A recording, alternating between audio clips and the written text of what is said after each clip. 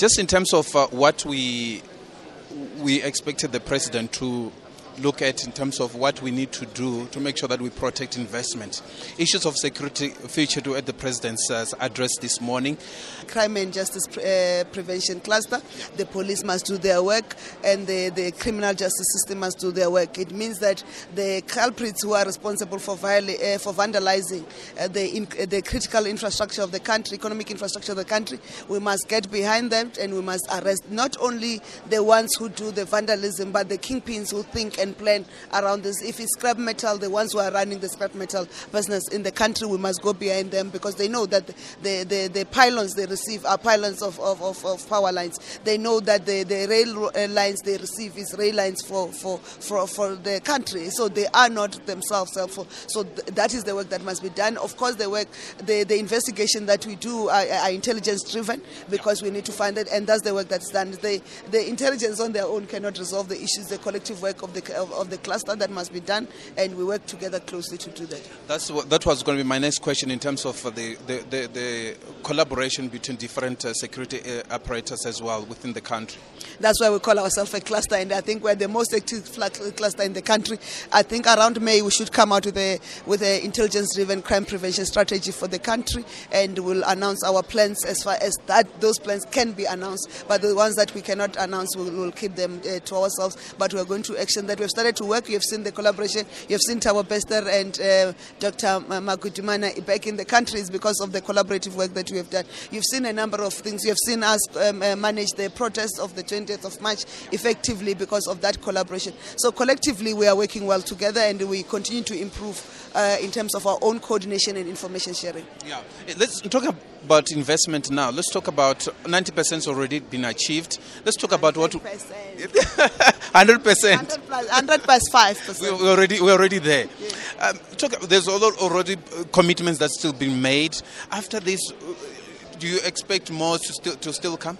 The president has set a new target of the 2 trillion rands by 2028. So when we reach the 1.2 trillion rands today, anything above that starts to contribute to the 2 trillion investment mobilization drive that we are chasing as a country and for until 2028. Yeah. In terms of what would be your call for our South African missions and high commissioners and ambassadors who are working to attract investment as well? In terms of what the message you would like to convey to them in terms of assisting in, we know that obviously the visa regime, in terms of our business visa is going to be looked at. What's some sort of work that our ambassador needs to do in terms of assisting in the investment drive?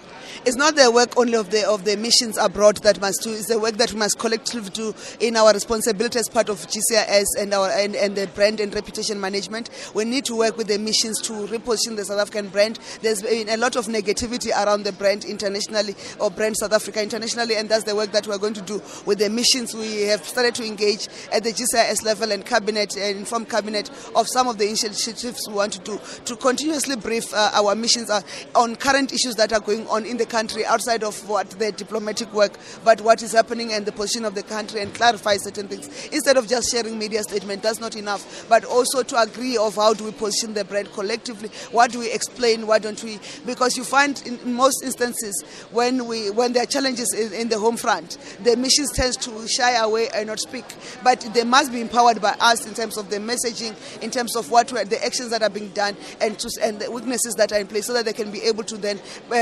articulate the story of South Africa. So for us, we deem them as part of our many voices and our many brand ambassadors, and to do the work.